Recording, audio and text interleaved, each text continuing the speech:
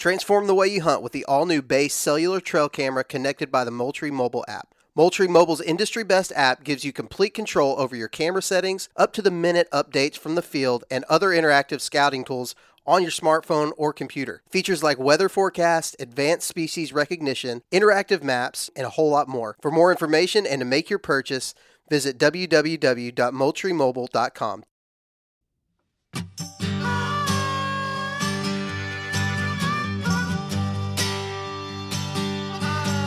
Welcome to the How to Hunt Deer podcast, which is brought to you by Tactacam. This podcast aims to educate those who are interested in becoming deer hunters, brushing up on essential skills or tactics, or maybe just adding a few new tools to the tool belt. We cover a variety of topics that will help you be more confident and successful in the field while hunting deer. We've been talking gear over the last couple of weeks, and last week we touched on tree stands and what kind of stand might be right for you. At the end of that episode, though, I mentioned that my preferred tree stand option is not really a tree stand at all. It's a saddle. Over the last couple of years, saddle hunting has taken the deer hunting industry by storm. What was the tool of choice for a ragtag bunch of DIY tinkerers has become mainstream with a surge of commercially available tree saddle options. If you've put much time into researching good tree stand options, you've probably come across tree saddles at some point, so it's time to ask the question, should you hop on the saddle hunting bandwagon? In this episode, I'm joined by Alex Chop, Kevin Leach, and Jake Metallic, the trio behind Latitude Outdoors. Latitude is making some of the most lightweight and comfortable saddles on the market. We get into a bit of saddle hunting 101, the benefits of hunting from a saddle, and answer some of the most common objections to giving a saddle a try. Now, as we kick things off, I want to thank our title sponsors over at Tactacam. They're making the best point of view cameras on the market for the hunter and angler. Their 5.0 and 5.0 wide cameras are perfect for the guy or gal who wants to be able to share their hunts with family and friends without all the hassle of lugging a big camera around. Tactacam also just released their Reveal X Gen 2 cell camera just in time for watching the deer add inches throughout the summer. And right now, you can get a great deal on the Gen 1 Reveal X cameras on their website. You get 2 cameras for just $199. That's 2 cell cameras for $199. So head over to their website, www.tactacam.com, and check out everything they have to offer. Now let's get into the conversation with Alex, Kevin, and Jake from Latitude Outdoors. All right, for this week's episode of the How to Hunt Deer podcast, I'm joined by Alex Chop, Kevin Leach, and Jake Metallic of Latitude Outdoors. Welcome to the show, guys. Hey, Josh. Thanks for having us. Yeah, thanks for coming on. I appreciate you taking your time to sit down and talk about saddle hunting. It's something that I'm passionate about. I set it up in last week's episode where I said, hey, all these tree stands are great. My personal preference, though, is hunting out of a saddle. So really stoked to have you guys on to kind of share more about Latitude Outdoors, saddle hunting in general, and really looking forward to the conversation. But before we get too far down the road talking about gear, why don't you guys sort of take turns giving me a quick introduction? Alex, we'll start with you. Kind of tell me about yourself and what you do with Latitude. So I'm Alex Chop. I'm from Grand Rapids, Michigan originally. Jake and I, we actually met back in middle school, so we've been friends for a long time now. And then we went to college. I won't say where for our Wisconsin fans, but that's where we met Kevin. And ever since, we've just been fishing and hunting buddies, really. I grew up I was fortunate to have a dad who hunted. He was big into it, just like I am. And he introduced me to everything. Going up to the UP, we hunted up there, and he showed me what he was doing, and it's tough hunting up there. I don't know if he shot many deer up there, but he still exposed me to the sport, and I'm very thankful for that. For Latitude, we all wear a lot of hats right now, and we all have very different skill sets, so we collaborate on a lot of things. I focus on a lot of our customer facing stuff and try to capture the voice of the customer in our products. And so that's really my focus. My focus is on the customer and, making sure that when we design a product, we're excited to tell people about that product, right? So that's really my focus within the company right now. Good deal. Kevin, what about you? Hey, Josh. So Kevin Leach. I'm originally from Grand Rapids as well. All 3 of us are from the western part of Michigan here. Grew up hunting and fishing. It's kind of been in my blood since day one. My dad's been a bow hunter on public land in Michigan because we've never owned properties for over 50 years. So he goes back to before tree stands even existed. And he used to take me out in the woods, spring scouting and whatnot, when I was real little. But I met these guys in college. I was an athlete all through college. That's kind of part of my background. And I mentioned that because I was kind of a late bloomer when it came to hunting. I gravitated more towards fishing when I was younger. It was just a time thing with the athletics. So I really dove into it more after college than anything.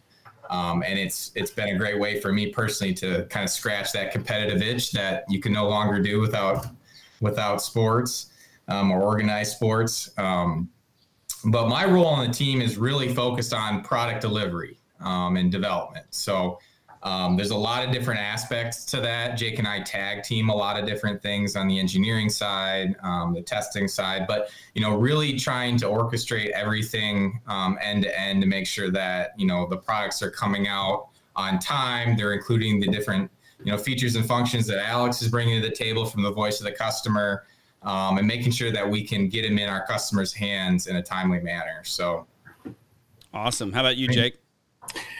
Yeah, so like both of them said, we're all from West Michigan, Grand Rapids area.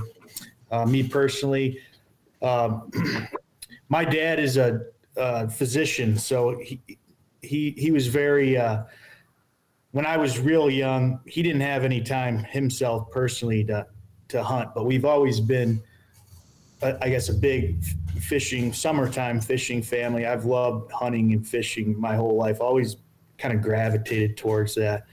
When I was about 13, I think I finally convinced my dad to buy a bow and take me out with him into the woods. And that was kind of how we, as a family, got into it and been doing it ever since. And over time, really become like an obsessive bow archery hunter for whitetail specifically. And, like Kevin mentioned, we're all big fishermen too. So in the spring, winter, you might find us on a river somewhere chasing steelhead instead of trudging around in a swamp. But yeah, as far as the company goes, I more of on the operations, product development.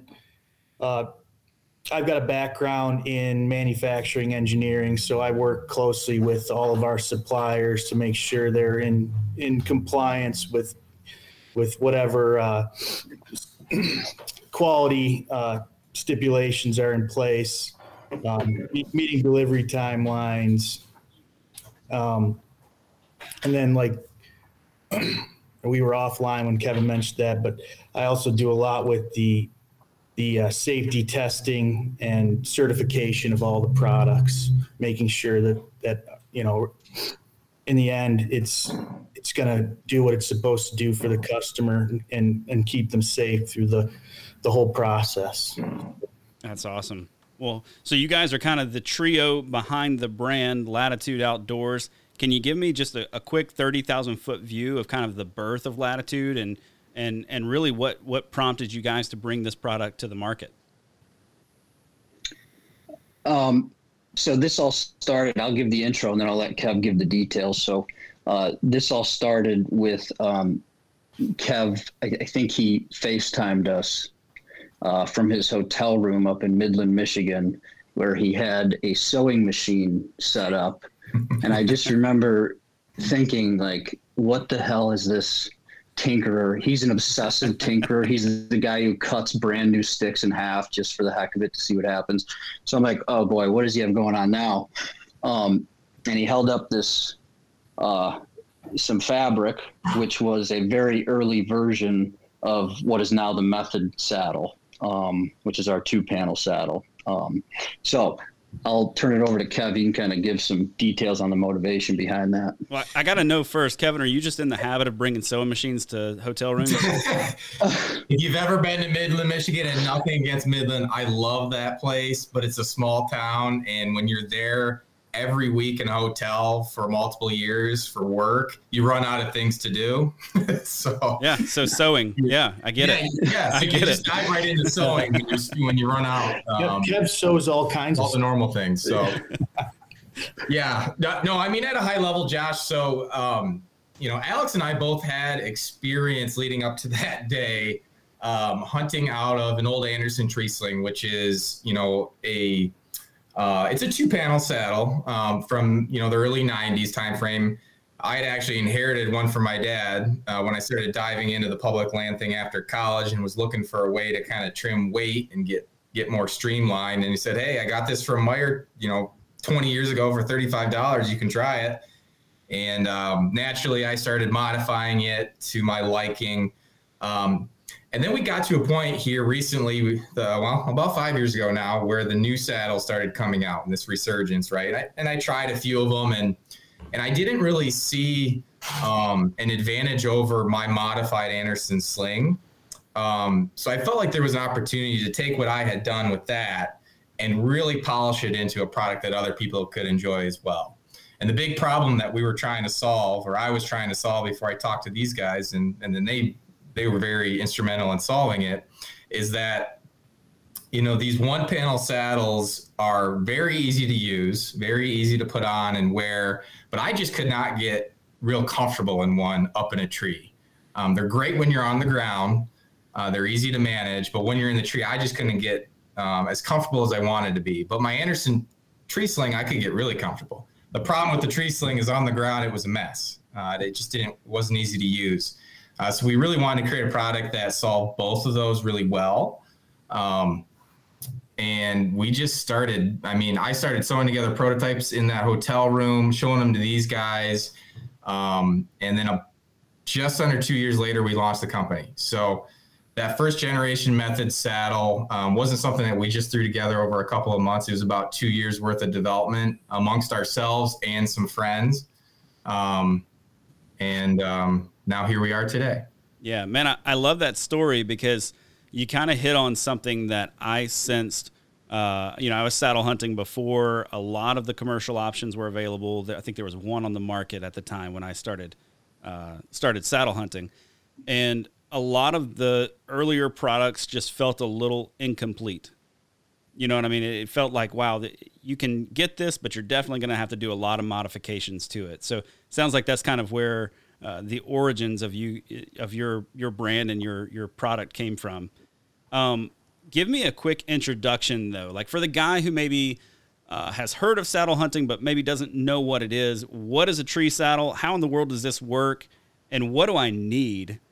Because I think that initial hump of getting over, oh my goodness, that's a lot of ropes, right? Like that's kind of daunting at the beginning. So tell me, what do I need? How does all this work? So a saddle system, right, is just it's an alternative to a tree stand, just another tool for you.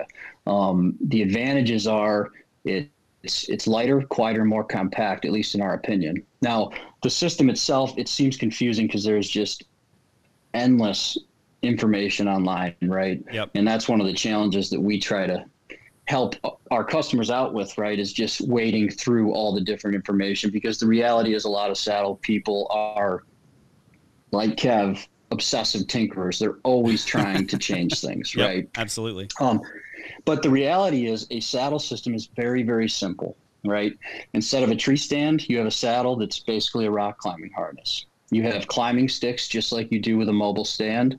And then you have a lineman belt, which you should be using with a tree stand as well. I know there's a lot of people that probably don't, but you should. So it's basically all the same up to that point. And then you're attached to the tree with what's called a tether. And that basically just replaces your tree stand harness. So component wise, it's very similar to a mobile tree stand setup. It's simple. It just takes a little bit of time to get used to. Yeah. You kind of alluded to a couple of things there that I want to unpack with this one question. If I had to ask you guys, what is your favorite part personally about hunting from a saddle? Definitely the reduction in weight for me. Like around the time we started this, I just remember I was working, I think in Illinois at the time, And Alex told me he was going back in. He got this canoe and he was going back into this spot that both of us had wanted to hunt in college. But back then we had no money to buy fancy gear, kayaks, canoes, any of that stuff. So we kind of always had dreamed about getting way back to the spot. And, you know, the best way to do it was at that time by boat in order to get tree stands back where we needed to get them, because we used to, until that, we would hike about 2 miles to get back to this spot. So that was, at the time, way back then, the only way we could think of getting back there. And then around that same time, Kevin started whipping out this Anderson sling, and we sort of put 2 and 2 together, and that completely eliminated, for us anyway, like all the logistics of getting heavy tree stand gear essentially back in the swamp. So it was a game changer for us when you could basically hike anywhere as far as you want and not have to worry about carrying 50, we were using like steel stands back then. So like 50, 75 pounds worth of Walmart stands back in the woods with you. Yeah, that's huge. What he's not telling you is that he likes the weight reduction, because so Jake used to be a kicker, so he's got these little feet, really, and so when he walks through a swamp, it's like trying to walk through a swamp with stilts. So any weight he can get rid of helps him float a little better. There you go. Yeah. I love hunting, but I've got these tiny feet. I think of that old Burger King commercial. It's like, I like the Whopper, but I've got these tiny hands. Yeah. Oh, that's awesome. I think, for me, the weight reduction is good. I'm not really one of those weight snobs, to be honest. Now I've placed more focus on weight reduction recently because we've started to travel a little bit into hill country, and that's showed me how out of shape I am. So walk up and down a couple hills out by you guys in Wisconsin, right? We come out there to Western Wisconsin, and man, there's some big hills. It makes me think about weight a little bit more than I had in the past.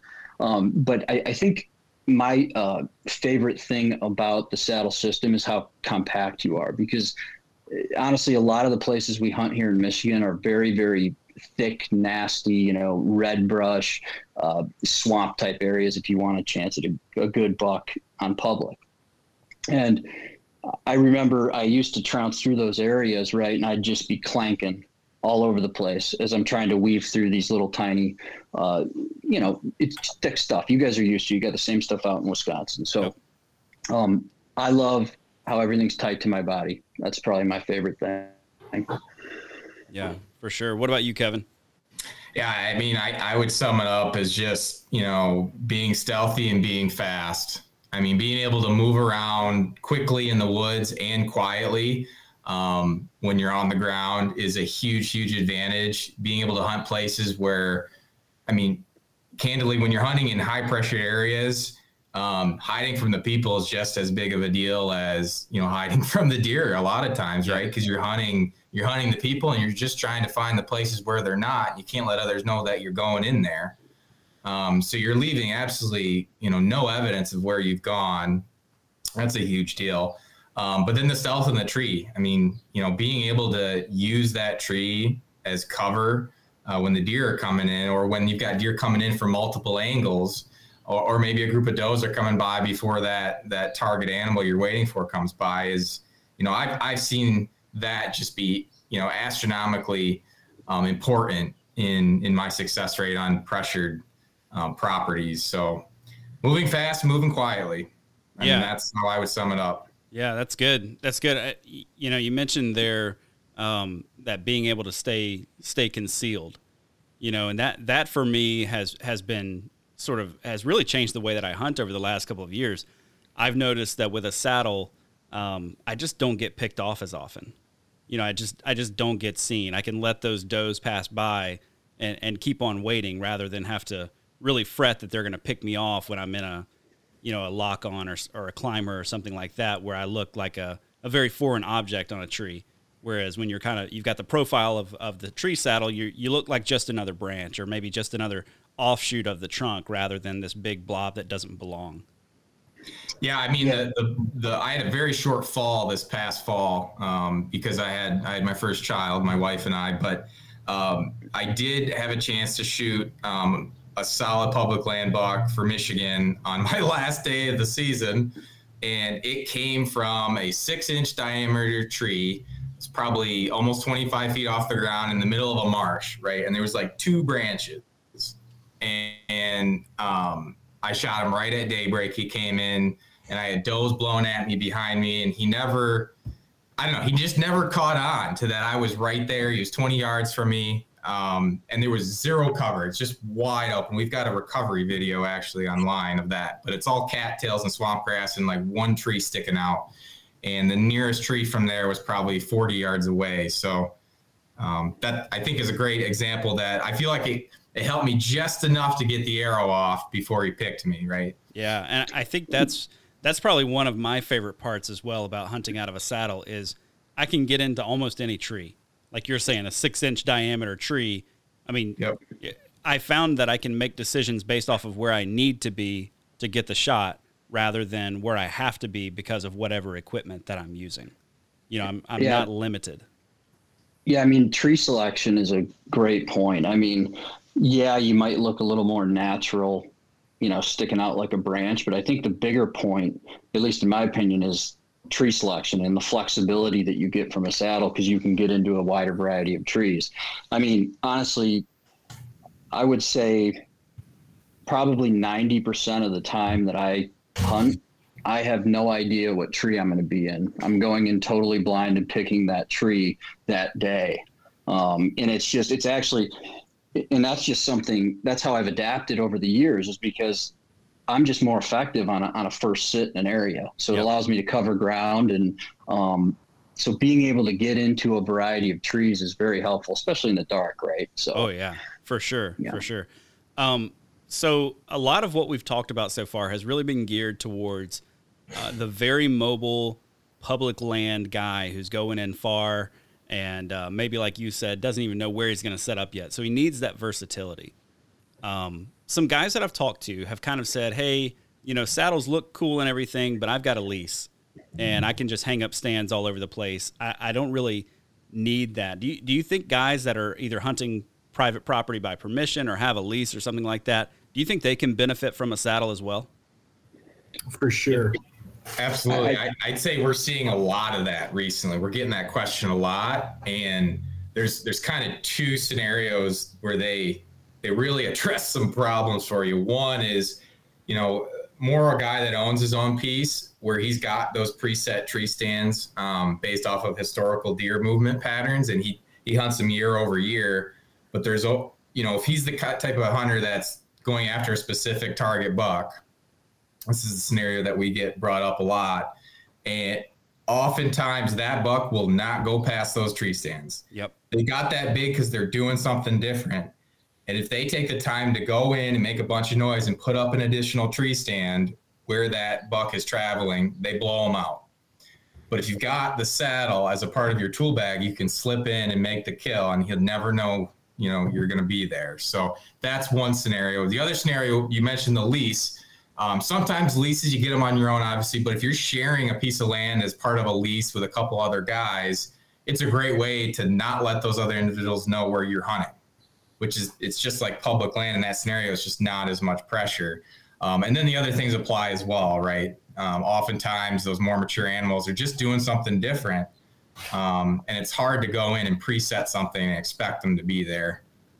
Yeah. So, yeah, that's huge. Sorry, I was just going to say on a lease, right? I mean, I would argue that flexibility and the ability to adapt is almost more important, right? Because you want to get your return on investment. I mean, look, the reality is if I blow up a public piece, right, I don't really care. I just go to another public piece. But if I spend $5,000 on a lease, I'm going to have a lot harder time being like, oh, I blew that deer out of there. You know, I might as well just go down the road. You know, so I think that having the ability to have that element of surprise almost is just important. And most leases aren't set up perfect, right, for entry and exit. So you got to be able to move around and surprise these deer. That's right. Yeah, that mobility is huge. And I think not only being able to move, but being able to take the deer by surprise is tremendously valuable. And one of the things that I've liked about hunting out of a saddle is and it's actually not directly related to saddle hunting. When I carry in a tree stand, let's say, and I get to where I'm going, you better believe I'm going to make it work with that tree stand. Like I'm going to climb a tree somewhere. But I find myself with a saddle, I feel less obligated if I get in and it's like, you know what? I got to go set up in the red brush over there. I'm not going to climb into a tree today. And I feel like that's okay when I'm wearing a saddle. For some reason, my brain won't let me do it, though, when I've got a stand on my back. But if I've got my saddle, I'm just like, yeah, I'll just crouch down here in the bushes, you know? Yeah, I mean, we talk about that all the time, right? Like the whole ground hunting thing, right? That's something we try to incorporate into our products. It goes back to that speed thing. When you're hunting on the ground, you have 100% flexibility 100% of the time. You can move at any point in the hunt, and the speed of moving around and adapting is something we try to make happen with our products.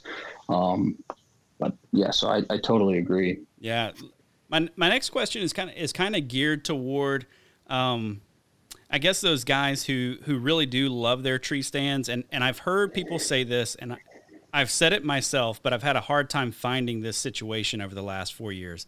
Are there times or settings where you're like, you know what, a tree stand might be a better option for this setup? Yeah, I mean, first of all, we have nothing against tree stands. We are firm believers in whatever system works best for you is the system you got to go with. If you like tree stands, use tree stands. In fact, even the new sticks, right? When we were designing the new sticks, we designed them for tree stand guys. So that's how much, we understand you might like tree stands better. There are certain scenarios, right? I'm thinking a pine tree or a cedar tree, right? If you have a bunch of thick cover, I mean, it's going to be harder to set up in that tree. You're going to end up shaving a bunch of stuff off the side of the tree, right? Yeah. So there are definitely probably some scenarios where a tree stand might be a little better. But I think in the long run, right, over the course of a season, if you are choosing one system over the other, you're going to have more flexibility with a saddle. At least we feel that way. Yeah. So we've talked kind of so far. We've really built a case for why people should give a saddle a shot, at least, right? At least try it out. Find a buddy that's got one, try it on, hang from it for a bit, and see if you like it. I want you guys to kind of tell me now a little bit about what makes a Latitude Outdoors saddle different than some of the other saddles in the space. Like what makes you guys stand out? Because as a consumer, I look and I see, wow, this space looks kind of crowded. It went from nothing to now everybody. It's kind of like podcasting, right? Everybody's got a podcast today. Well, now it seems like everybody's making a saddle. So what makes a Latitude saddle stand out? Or maybe all of your products in general. All of your products in general, not just the saddle. Yeah, I mean, so I think that for us, it starts with product development. I mean, it takes us, you probably noticed, it takes us a little bit longer to get a product out, but we never release anything unless we're excited to show it to people. And that all starts in the woods for us. I mean, we place a huge emphasis on spending time in the woods testing gear before we ever even go down the road of developing that product, right? So if we launch something and we put it up for sale, you can be sure that it's been in the woods a lot, right? And there's a reason behind every aspect of that product. Our main product, saddles, sticks, and platforms, are all made right here in the U.S.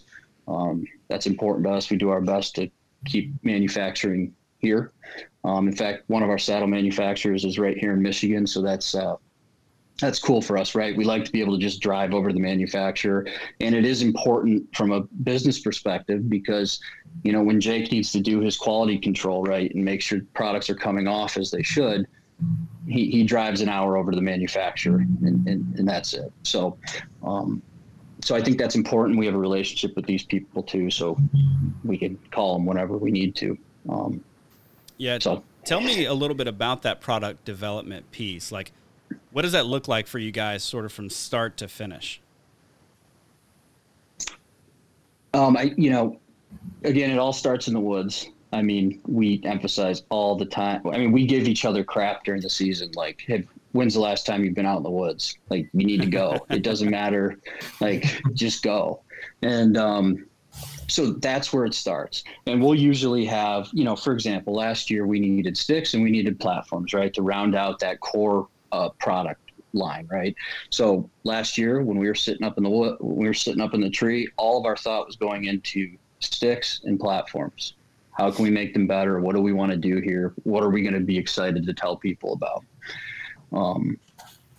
So Kev, I don't know if you want to elaborate on that a little bit. Yeah. I mean, we do have a very defined yet somewhat unstructured. It's important to have both development process, Josh, and it's rooted in really two things. And I think that's defining the problem and then testing and iterating to solve it. I think a lot of companies, not necessarily hunting specific, all industries really struggle with understanding what the problem actually is that you're trying to solve. And we're all about making, our customers more efficient. So we want all of the pieces and parts of our systems to work together. Yes, you can buy them a la carte and, plug them in with other, products from other brands that they'll work great. But the goal is to be more efficient and faster and lighter at the end of the day. So we try to look at each product and define how it's being used throughout the process as soon as you step out of your vehicle until you step back in. Not just when you're up in the tree or when you're climbing or when you're hiking. We look at the whole thing. How does everything touch all these different parts of the process? And then what is the actual problems, throughout that process with that specific product category that we might be working on. So that's huge for us, is really making sure we define the problem correctly. And we do that by just seeking a lot of feedback from guys that are also in the field a lot. And I mentioned this on another podcast here recently. We test, what we call it is we test the edges when we look at defining what that problem is. And what we mean is we get a lot of feedback from people that are brand new to using saddles or mobile gear in general. We also get a lot of feedback from the guys that have been doing it a long, long time, and we consider experts. Because the experts know the optimal way to do something, but if you build just for them, it might not be easy to use for the person that's new. Yep. But if you serve both of those edges, you serve everyone. So that's a big part of how we approach it across the board with everything that we make. Yeah, so let's jump into the product piece a little bit then. Tell me what all you guys currently have on the market, and then there are some things maybe coming that we're not going to share a ton about, but what can you tell me? So for the last 3 years, we've had saddles, right? We have a single panel saddle and a 2-panel saddle. What does that What does that mean? So your 2-panel saddle is it's two separate pieces. And we talk a lot about the advantages of that, and that's kind of our bread and butter, so to speak, is that method 2-panel saddle. The advantages of that are there's two main advantages. First, it's extremely compact. It wears in almost like a weightlifting belt. So when you're wearing it in, you don't feel like you have anything sagging below your butt, hitting your legs, or getting caught on stuff. But then when you're in the tree, those panels actually expand and separate. And then you can get more support, and you can move those panels wherever you want, and you can independently adjust top and bottom support. That'll make more sense when you sit in a saddle, because you always end up with, some pressure on top and on bottom. So being able to independently adjust top and bottom pressure is very important. The single panel saddle, the advantage of that is it's very simple, right? Everybody has one of those. We have one too. The advantages are it's very simple and super, super lightweight. Both of our saddles are metal free as well. So you can, shake them around like crazy or clank on brush, and you won't have any metal noise. Yeah. Is that what drove the decision to go with the rope belt as opposed to a belt with a buckle? Because that's what's really intrigued me about your product is I saw the rope belt and I'm like, interesting. Okay. Yeah. Real quick, Al, if you don't mind me jumping in, that was Alex's idea. He didn't, like a lot of things, he didn't know how to execute on it, but he said, "Hey guys, what if we made the belt rope?" And this is like we're pretty close to, we're within a few months of launch. And this is, kind of tearing back and showing you the inside of the company, right? Kev really likes when I throw things out as close. And this happens on every product, it feels like. It drives me insane, but, like he said at the beginning of the show, we're all kind of different skill sets. So this is the part that drives me nuts, but ultimately results in a better product. And we just tried it, and it worked so well, we had to just offer it. So when we first offered the first generation Method saddle, we offered it in both a standard, buckle style waist belt system and that rope belt, just to kind of see what the response would be. And, when we initially launched, the buckle version did better. But by the end of the year, I mean, it was 4 or 5 to 1 rope belt over that. And we said, all right, what we believe, the customer now believes, that's the appropriate direction. We always wanted to get to a metal-free system. And now that's all we have. That's all we do. That rope belt, it wears in so much better. It does not loosen up because of the friction knot that it uses, but it's a climbing rated friction knot. So you're never going to have your saddle sliding down because you've got, ropes in your pouches on your waist belt, whatever it is, when you're walking around. It stays in place. And it's comfortable. And then obviously makes no noise. So yeah. So your saddles now are all totally metal free.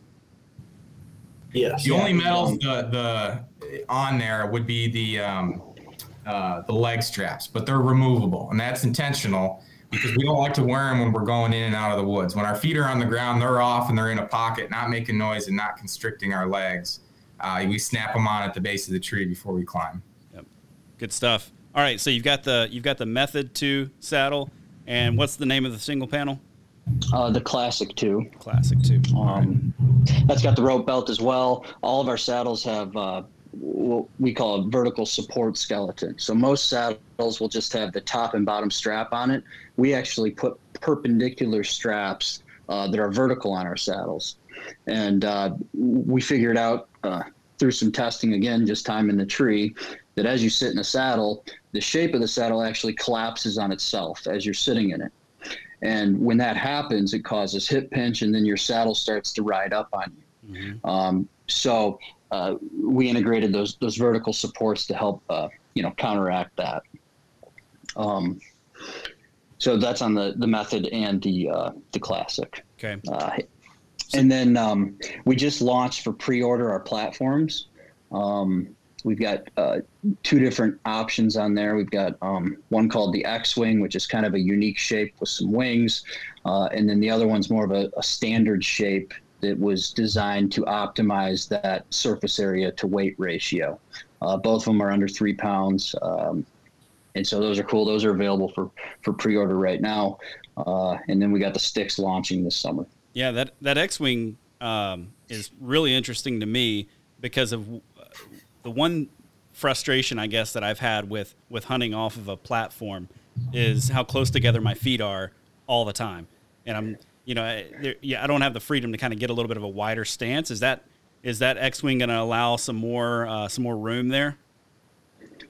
Yeah, I mean, that was, there were 2 main points to that shape. First, exactly what you just said, giving you a wider stance. It's a little bit more natural, kind of like an athletic stance, right? So if you got to move, you can move, and it's a little bit more comfortable over long periods of time. That shape also brings you in closer to the tree, so you're not sticking way out on the end of your platform. The other advantage to that shape is support for pivoting. So those wings actually, the wing edge, the front edge of the wings, and then the side edge of the center section on the platform are perpendicular. So this is going to be really hard to imagine, but when you pivot on the platform, you actually have support on the side of your foot. So when I'm sure you felt this, Josh, when you're on the side of a platform getting pulled into a tree, that front edge of that wing is support to counteract that. So when you're getting pulled into the tree, you don't get picked. And that happened because I was in the tree and got picked by a mature doe because I was on the side of my platform and kind of jerked a little bit because I just lost my footing. So yeah, so in the tree stand world, side pressure is a big no-no, right? You don't want side pressure on your tree stand. And you're saying with a platform, I can put some side pressure on it. I can kind of wrap a little bit around, right? What keeps it in place there? I'm going to let the engineers take this one. Yeah, I mean, generally speaking, with a saddle platform, it's overall smaller than a tree stand, right?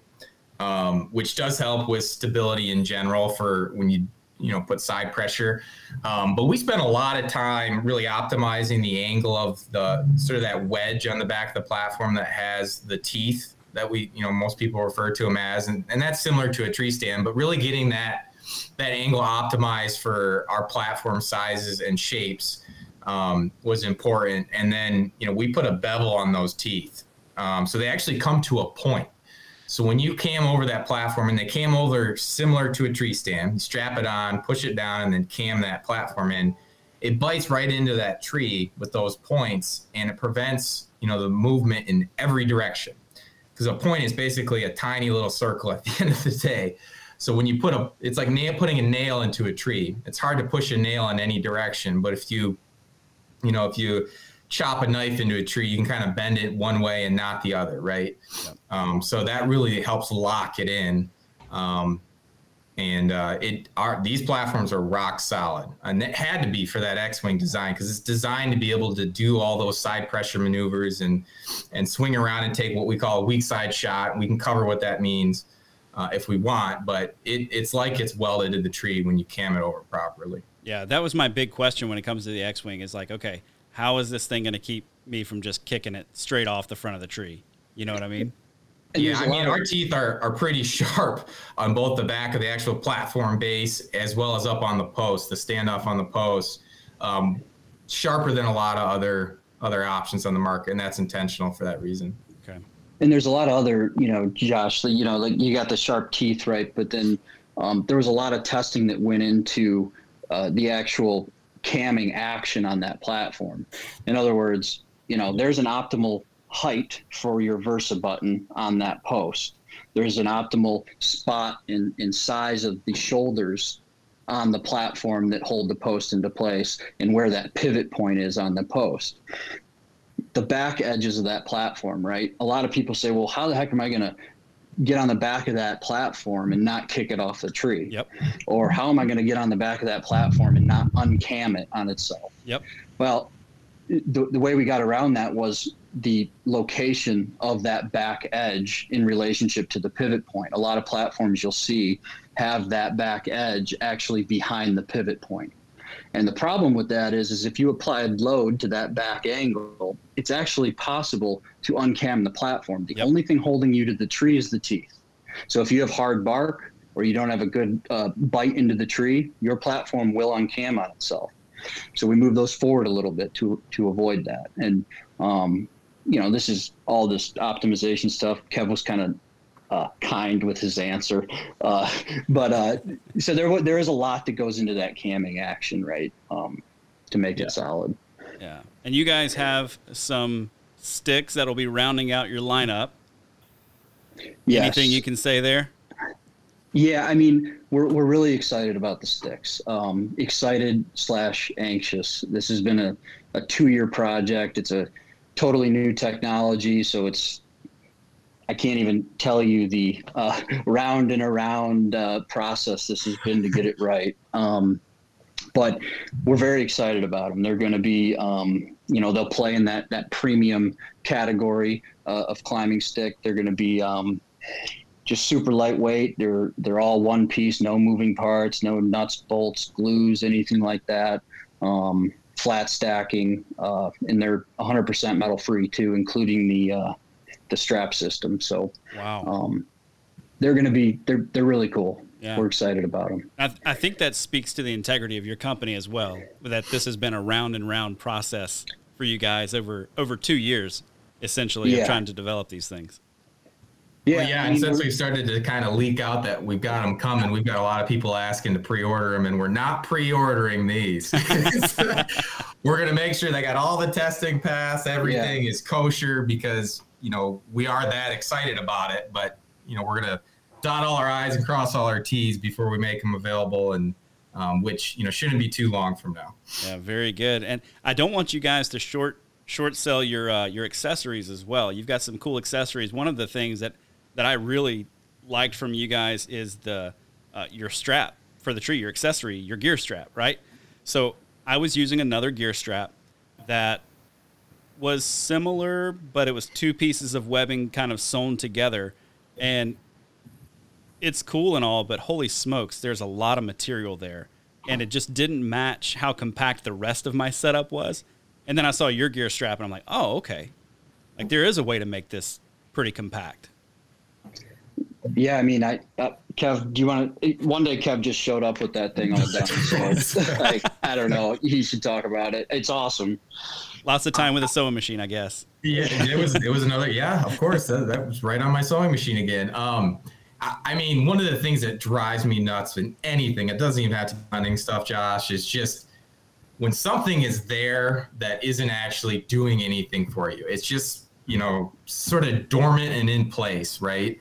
And one of the things I didn't like about some of the existing straps on the market was just, I've got 65 loops strapped around the tree and I only need 2 of them. Yep. And all these loops are doing is taking up a bunch of space in my dump pouch on my hip. So I wanted something that was, first and foremost, as compact as it could be. But then I also wanted to kind of give people the options to determine how many loops, so to speak, they have on that tree, so that they could match that with how many things in their system they want to hang in front of them. For me, I hang my backpack and my bow, and I'm done. Yep. So I need 2.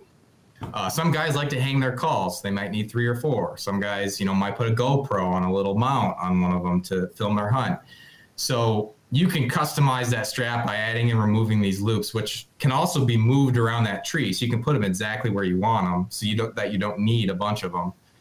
So you can marry it, efficiently, one-to-one to your exact system. So. Yeah, that's awesome. And then there's also a backpack hanger. I guess we breezed over that. That's probably the thing that people talk about with that the most. The end of that strap, there's always the tag hanging along the tree, and we wanted to add some more function to that. You could always clip your bag to one of the excessive amount of loops on a tag end of another strap, but we wanted to have a dedicated spot for your backpack that you can, with one hand, move up and down throughout the hunt, because oftentimes we want the bag down by our knees when we're actually hunting. But then if we want to access it quickly for a snack or a drink or something, we can just pull it up real quick with one hand. It's single hand height adjustment with your pack along the tree in front of you. So yeah, that's huge. I like to, those long hunts in November, man, I want my backpack up a little closer. So I'm digging around, grabbing lunch and whatever's going to keep me in the tree for the next couple of hours until I feel, you hit that point where it's like 2 or 3 in the afternoon, then you're like, okay, I'm good. But for me, maybe the backpack's up, for lunch, right? And you drop it back down for that midday, mature buck cruising time frame, or the evening, or the daybreak, whatever, right? You put the backpack where it needs to be, as appropriate throughout the hunt. So yeah, that's good. That's good. Well, guys, I want to grill you here for just a second. So I've got some over the years, as I have been a little bit of a saddle hunting evangelist, I guess you could say. Like I try to get people plugged in with saddles. I've heard several common objections, and I want to run those by you. And the first objection is this: there's no way that thing is safe. Like, people just feel like, okay, I need something metal holding me to the tree, and it needs to be bulky and it needs to be heavy, because bulky and heavy is safe. So can you answer that question for me? Are these safe? Like, what does that look like?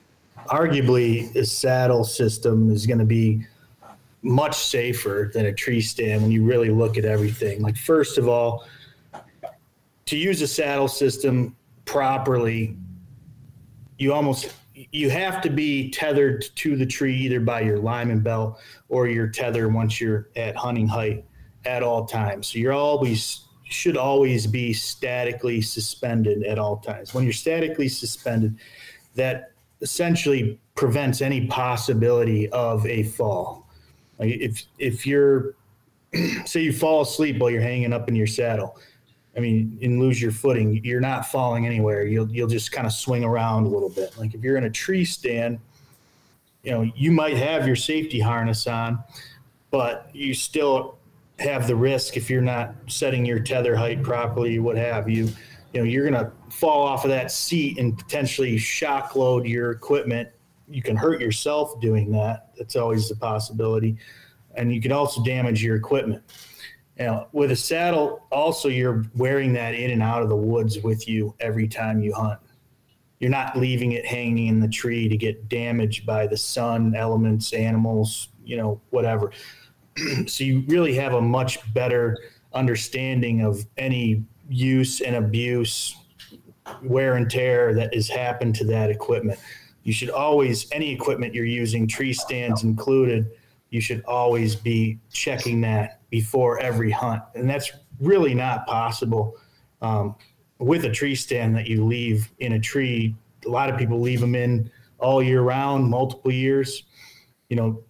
That's really not the safest thing to go about doing it. And I would say most people, when they're using a tree stand, they aren't using it properly. Like I from personal experience, we used to run out there in the woods and just run up that ladder, get in the tree stand, be real careful, and then clip your safety harness in to a strap that's already up there. Using a lineman belt all the way up the tree to make sure you don't fall off that ladder was usually a step that we skipped. That you really can't skip it with a saddle because you're using generally ultralight sticks that require two hands to set as you climb the tree. And then with a tree stand, when you are using a lineman belt when proper, like you're supposed to do, it's really difficult to get that lineman belt once you're at the top of the ladder around that tree stand. Yep.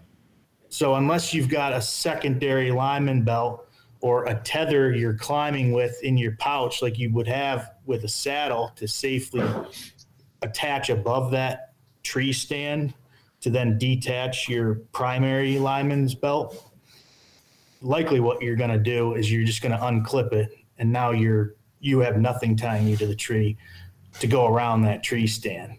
With saddle equipment, everything's very compact, tight to the tree, and it's actually pretty efficient to use a lineman belt to climb up past all your climbing aids and platform or whatever you're putting your feet on. And since you have your tether with you as well, if you have to pass a limb or something like that, you can easily get that out of your pouch, attach it on the tree above that obstacle, and then remove your lineman belt to keep on climbing up that tree.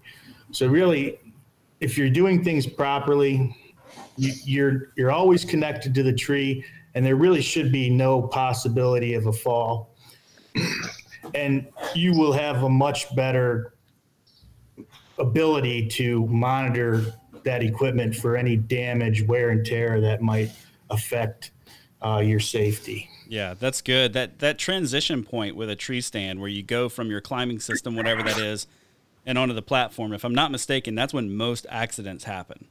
Like that's when most guys are going to slip and fall. And for those, I've seen a lot of questions about, lineman's belts and whether or not they're really effective. I found out not this past fall, but the one before, just how effective a lineman's belt could be when I hit a slick stick on the way down and slipped right off of that thing. And it would have been a 16-foot fall had I not had that belt. Now it didn't feel good when I came back down and sort of hit the side of my stick and hit the tree. But I came home to my family. Exactly. I didn't have to make an emergency call from the base of a tree, or worse, have them come looking for me. Yeah, your lineman belt's kind of like an airbag in the front of your car. It's you don't want to get hit by it. You don't want to have to use it to catch you, but it will potentially save your life. Yeah. Well, a saddle makes it easier to use that belt, right? You should always stay as tight as you can to the tree with that belt. That's what's going to grab you if you did slip and fall. Safety harnesses, and some do a good job, but they don't all do a great job of making it easy to use that lineman belt. I can tell you my dad, he still brags about how I just wear my safety harness underneath everything. It's out of the way. Well, how do you clip in on the way up and down the tree, Dad? So, there's a cultural shift, I think, as people are, kind of looking at saddles instead of tree stands for their mobile tool, to be kind of more safety conscious, safety first, because it's just better integrated. Yeah. How about strength of those materials, guys? You want to just share that really quick? Because I know this is probably going to be surprising. That's a great point, Al. We tend to breeze over that. I mean, all tree stands are tested to what they call a 2x safety factor. So they basically put a 600-pound load on a stand, and if it passes, they'll rate it for 300 pounds. Our saddles and ropes have a 10x or more safety factor for a 300-pound rating. So the weakest material in the construction of our saddle is like 4,500 pound breaking strength. Wow. Our ropes are all at least 5,500 pounds. So the raw strength of the system, you could lift a small car with it, right? So it's much stronger overall. Yeah, I think that's huge. Like you guys aren't using like webbing and rope from the hardware store to get yourself in a tree, right? No, we make all of our materials in ISO certified manufacturing facilities, and then we third-party test all of our safety products. So anything that holds your butt up in the air off the ground, is thoroughly safety tested and vetted. We oftentimes do a lot of different tests ourselves outside of just kind of the more standardized third-party tests. So, okay, well, and it's not just. Sorry. Go ahead. Those materials, right? You see webbing and you're like, oh, well, there's a seatbelt strap, right?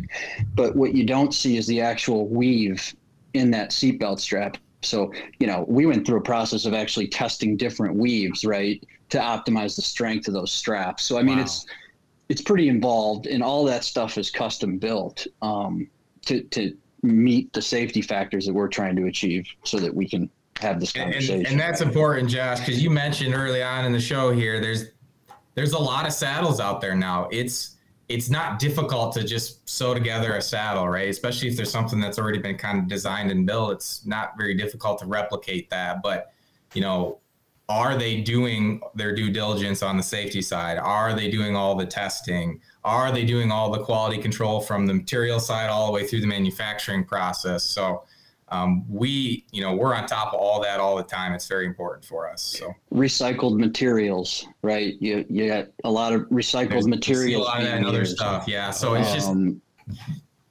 you got to come home at the end of the trip, right? Right. Alex and I both have new babies at home. He's got a 1-month-old right now. I've got a 6-monther. So, that's right in front of our faces all the time. Yeah. Man, you guys are living it with a 1-month-old and a 6-month-old. My goodness. Yeah, that's one way. A little rough right now. Yeah. Y'all are in it. Holy cow. All right. Yeah. So you've convinced me on the safety front. My next objection to you is this. That seems like a really steep learning curve. Like, it just seems like a lot to figure out. I don't want to devote my entire summer just trying to figure out how to hang this thing. So I'm going to say one thing, and then Kev, I want you want to give Kev has a very good brief overview that you could even take notes to make it very simple. The one thing that I want to say, and I tell this to new people all the time, is don't let all the information confuse you. Pick a reputable source for information and stick with that source and trust them. Pick a source you can trust. A lot of us saddle companies, right, we spend a lot of time educating customers and coming up with content to help with that, right? So just pick one that you connect with, right, and stick with that source, because there's just a lot of different stuff out there, and that tends to it's easy to get confused. Yeah, so. That's good. Yeah, I mean, it's a 5-tool system to get started. If you really break it down. So you need the saddle, obviously. You need your 2 ropes, a lineman belt, which you should already be using if you're hunting out of a tree stand. So that's really not different. And your tether, which is the rope you hang from. That is different. You wear your saddle in just like a safety harness. So that's very similar. You need a way to get up and down the tree. That's tool number 4.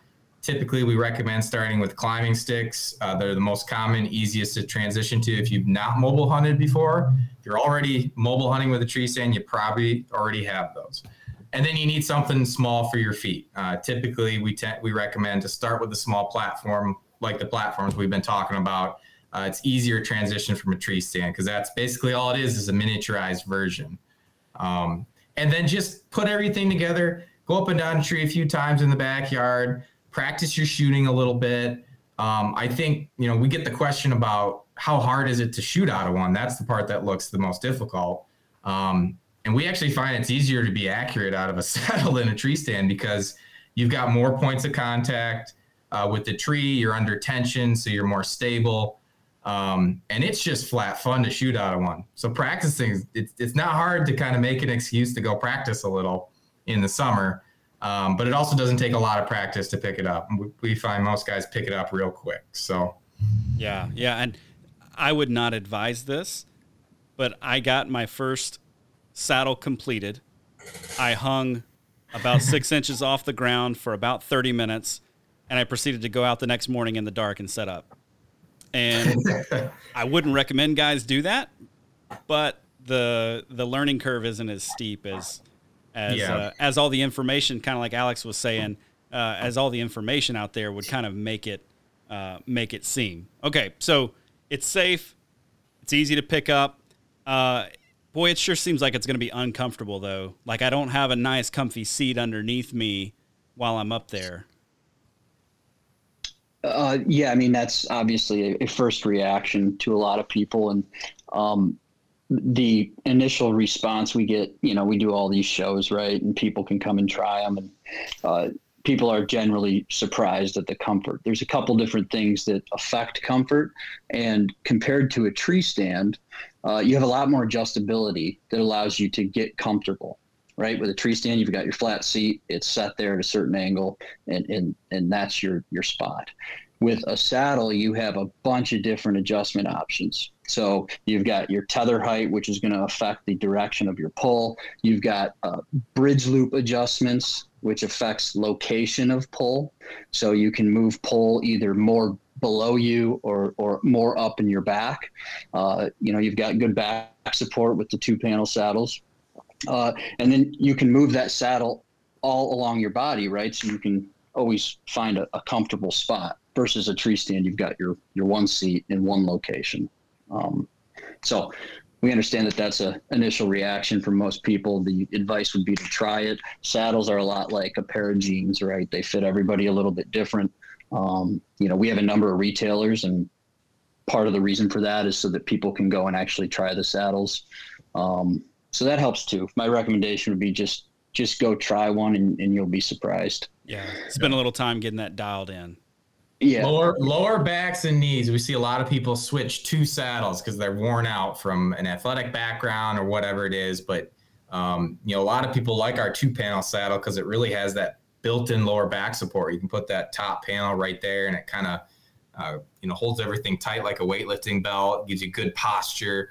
And you're not sitting with your knees bent in the same position all day either, or dependent on the shape of the tree behind your tree stand for back support. So it's just different, but a lot of people are very surprised. Yeah. All right.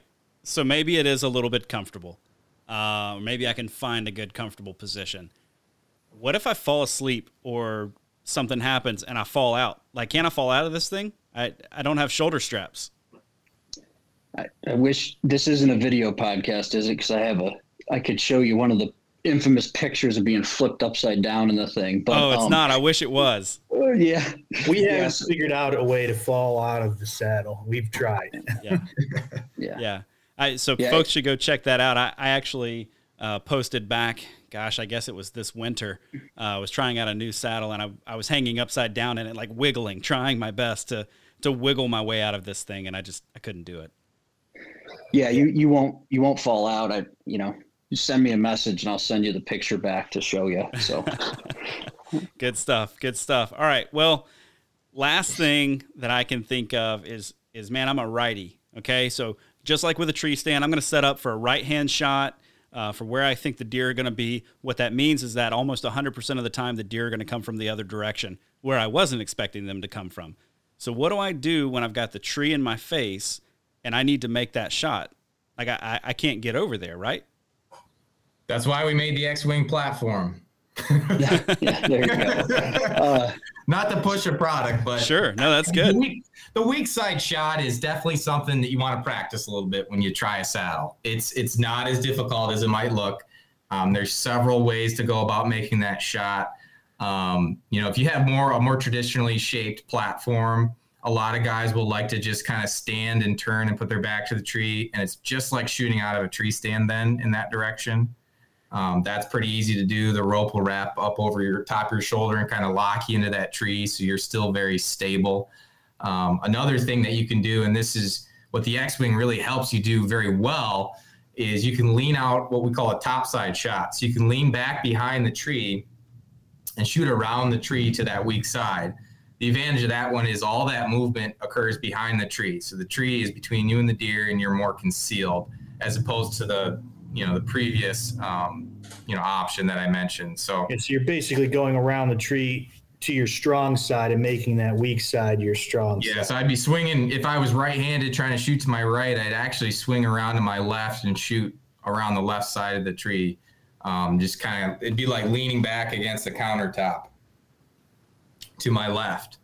And that's what those wings really help you do with the X-Wing platform. But really both platforms have an edge that allow you to kind of do that. So the X-Wing just does it the best. But that's if you're shooting off of a platform. Some guys do like to run what's called a ring of steps. It's actually something I do a lot, or I'll use them in conjunction with the platform. And that's just a strap with basically some L-shaped steps on it. And you can run as many as you want. I'll typically run like 3 with a platform. And that just gives me spots to step around the tree and walk 360. So the thing that I like about that is that you can always turn your weak side shot into a strong side shot just by taking a step. So there's different ways to go about solving that problem. Yeah. And I would say too, for the guy that may be concerned about that kind of a shot, the buck I shot this past November was a weak side shot. I mean, he was at my 1 o'clock when I shot him, and I'm a right-handed shooter. So, I mean, he's in like the worst position almost. But after just practicing a little bit in the backyard, I didn't even think about it being a weak side shot. Like, I just up and over the bridge, get turned, shoot, and it's done. And then only afterwards did I realize, oh my goodness, that was a weak side shot. I think people don't realize how much of, if you just put a little bit of practice, you just get into the zone and you do what you got to do to make the shot happen. Yeah. I didn't even mention that one, Josh. You can go up over your bridge. I know Alex likes to do that one a lot. It's just preference, but that's very doable in a lot of situations as well. Yeah, I mean, I really agree with what you just said, Josh. It's like we get asked this all the time, right? Like, how do I take my backside shot? And the answer to that question is, well, it kind of depends on the direction the deer's coming in, right? And so the short answer is there's multiple ways to do it. You can make that backside shot no matter where the deer's coming from, and you can keep that tree in between you and the deer. And that's one of the main advantages of a saddle. Now, you made the key point, right? In order to do that, you do have to spend some time practicing that backside shot. And then when it happens, you're just going to do it naturally, just like you said. Yeah. So. Yeah. And I think people too don't really realize the limitations with a tree stand, because they're typically thinking about this shot in comparison to a shot out of a tree stand. And man, when you're in a tree stand, you've got 180 degrees behind you. That's really difficult to shoot, no matter what hand you are. I mean, it's just really hard to get there. But with a saddle, it really does open up a 360 degree option. It doesn't mean that every shot's going to be your preferred shot, but it does mean that you've got a lot more versatility when it comes to getting that shot off. Yeah. Well, yeah. And the bigger the tree is with a tree stand, the bigger that blind spot. So as your cover improves, your shot opportunities get worse. It's the exact opposite with a saddle. As you hunt a bigger tree, you've got better cover, but you can still make all the same shots. Yep. So that's good. That's good. Well, guys, I've taken enough of your time today. Where can folks go if they want to learn a little bit more about Latitude Outdoors and see kind of what you guys have coming down the road? Yeah, I mean, we do a lot of our communication is done on, traditional social media, Instagram, Facebook. We also just kind of started this. We have an email list now. So a lot of our new stuff is actually launched to that email list first. And we do that for a couple different reasons. We really appreciate our customers, and all the new stuff wouldn't be possible without them, right? All that money that they're spending with us is getting reinvested. So we want to give them the opportunity to purchase first to make sure that they have it before the season. And it allows us to control supply chain a little bit better. So we do launch that to the email list first. And of course, we have a website. There's a chat box on there. If you need a quick answer, use that chat box. It's on all of our phones. And we got some other people monitoring it too. So that's a good way to get a quick answer. Very good. Very good. Well, guys, thanks for your time today. I appreciate you coming on. Looking forward to seeing some more exciting things from you, including those sticks. Thanks a lot, Josh. Josh. Anytime, guys. Anytime. Have a good one. Thanks for listening to today's episode. Also, big thanks to the guys from Latitude Outdoors. Really appreciate them coming on. And hey, I hope you learned a lot about the topic of saddle hunting. Also, big thanks to our partners over at Tactacam. Go check them out if you haven't already. And last but not least, you can find more outdoor-themed content on the sportsmansempire.com. Be sure to subscribe to this podcast and the Sportsman's Empire Podcast Network so you don't miss a single episode. While you're at it, go check out the other show that I host, the Wisconsin Sportsman Podcast. It's based in Wisconsin, but the content is relevant no matter where you call home.